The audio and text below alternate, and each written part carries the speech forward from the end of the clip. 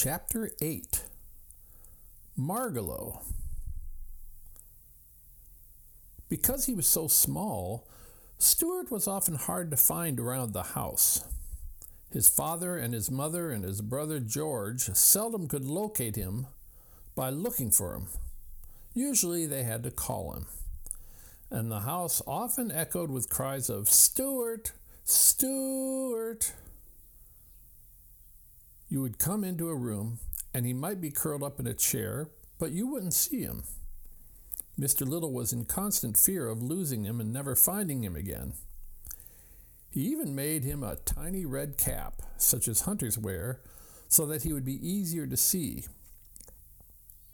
One day, when he was 7 years old, Stuart was in the kitchen watching his mother make tapioca pudding. He was feeling hungry, and when Mrs. Little opened the door of the electric refrigerator to get something, Stuart slipped inside to see if he could find a piece of cheese. He supposed, of course, his mother had seen him, and when the door swung shut and he realized he was locked in, it surprised him greatly. "Help!" he called. "It's dark in here. It's cold in this refrigerator. Help! Let me out. I'm getting colder by the minute." But his voice was not strong enough to penetrate the thick wall. In the darkness, he stumbled and fell into a saucer of prunes. The juice was cold.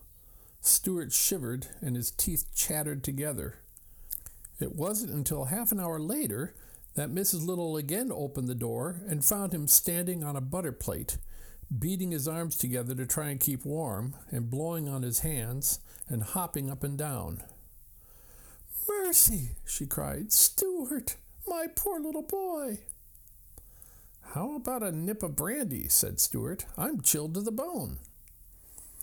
But his mother made him some hot broth instead and put him to bed in his cigarette box with a doll's hot water bottle against his feet. Even so, Stuart caught a bad cold, and this turned into bronchitis, and Stuart had to stay in bed for almost 2 weeks.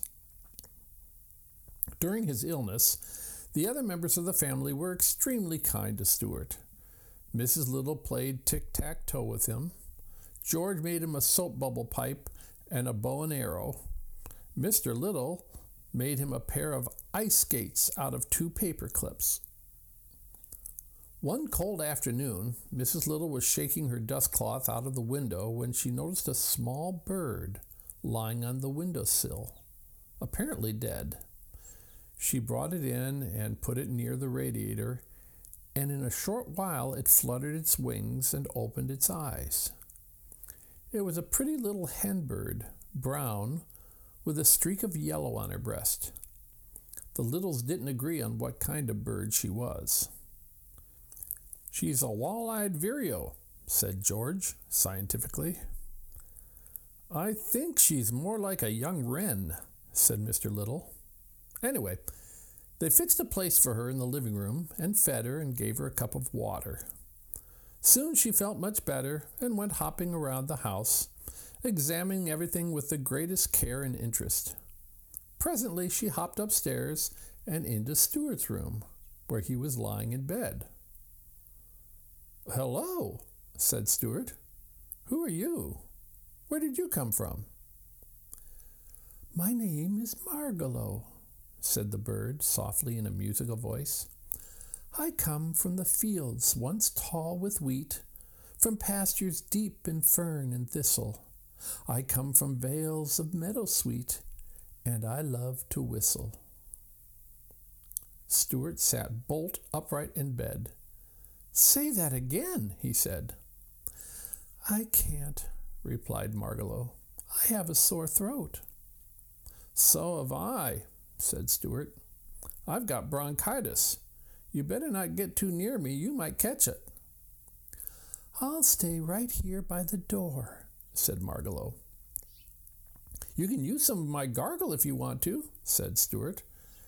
"And here are some nose drops, and I have plenty of Kleenex." "Thank you very much. You are very kind," replied the bird. "Did they take your temperature?" asked Stuart. who was beginning to be genuinely worried about his new friend's health. "No," said Margalo, "I don't think it will be necessary." "Well, we better be sure," said Stuart, "because I would hate to have anything happen to you. Here."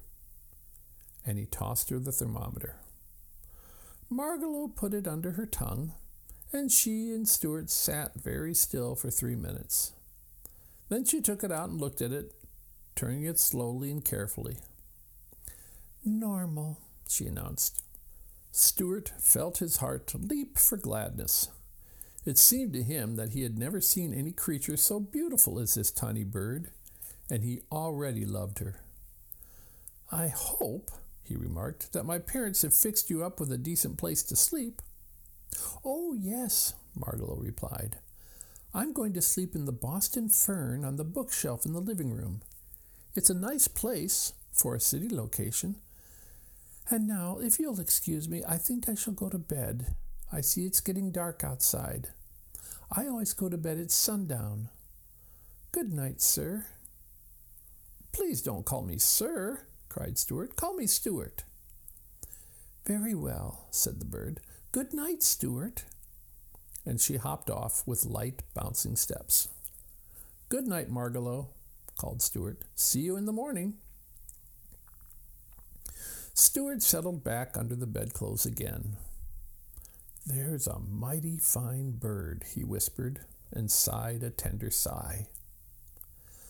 When Mrs. Little came in later to tuck Stuart in for the night and hear his prayers, Stuart asked her if she thought the bird would be quite safe sleeping down in the living room. "Quite safe, my dear," replied Mrs. Little. "What about that cat, Snowbell?" asked Stuart sternly. "Snowbell won't touch the bird," his mother said. "You go to sleep and forget all about it." Mrs. Little opened the window and turned out the light. Stuart closed his eyes and lay there in the dark, but he couldn't seem to go to sleep. He tossed and turned, and the bedclothes got all rumpled up. He kept thinking about the bird downstairs asleep in the fern. He kept thinking about Snowbell and about the way Snowbell's eyes gleamed. Finally, unable to stand it any longer, he switched on the light. "There's just something in me that doesn't trust a cat," he muttered. "I can't sleep knowing that Margalo is in danger." Pushing the covers back, Stuart climbed out of bed. He put on his wrapper and slippers. Taking his bow and arrow and his flashlight, he tiptoed out into the hall. Everybody had gone to bed, and the house was dark. Stuart found his way to the stairs and descended slowly and cautiously into the living room, making no noise. His throat hurt him, and he felt a little bit dizzy. "Sick as I am," he said to himself, "this has got to be done." Being careful not to make a sound, he stole across to the lamp by the bookshelf, shinnied up the cord, and climbed out onto the shelf. There was a faint ray of light from the street lamp outside, and Stuart could dimly see Margalo asleep in the fern, her head tucked under her wing. "Sleep dwell upon thine eyes, peace in thy breast," he whispered, repeating a speech he had heard in the movies. Then he hid behind a candlestick and waited, listening and watching. For half an hour he saw nothing and heard nothing but the faint ruffle of Margalo's wings when she stirred in dream. The clock struck 10 loudly, and before the sound of the last stroke had died away, Stuart saw 2 gleaming yellow eyes peering out from behind the sofa. "So," thought Stuart, "I guess there's going to be something doing after all." He reached for his bow and arrow. The eyes came nearer. Stuart was frightened, but he was a brave mouse, even when he had a sore throat. He placed the arrow against the cord of the bow and waited. Snowbell crept softly toward the bookshelf and climbed noiselessly up into the chair within easy reach of the Boston fern where Margalo was asleep. Then he crouched, ready to spring. His tail waved back and forth. His eyes gleamed bright. Stuart decided the time had come.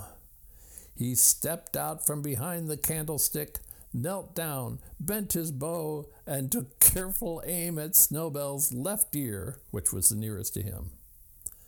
"This is the finest thing I have ever done," thought Stuart, and he shot the arrow straight into the cat's ear.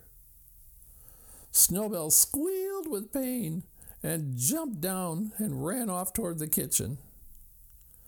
"A direct hit," said Stuart. "Thank heaven. Well, there's a good night's work done." And he threw a kiss toward Margalo's sleeping form. It was a tired little mouse that crawled into bed a few minutes later, tired but ready for sleep at last.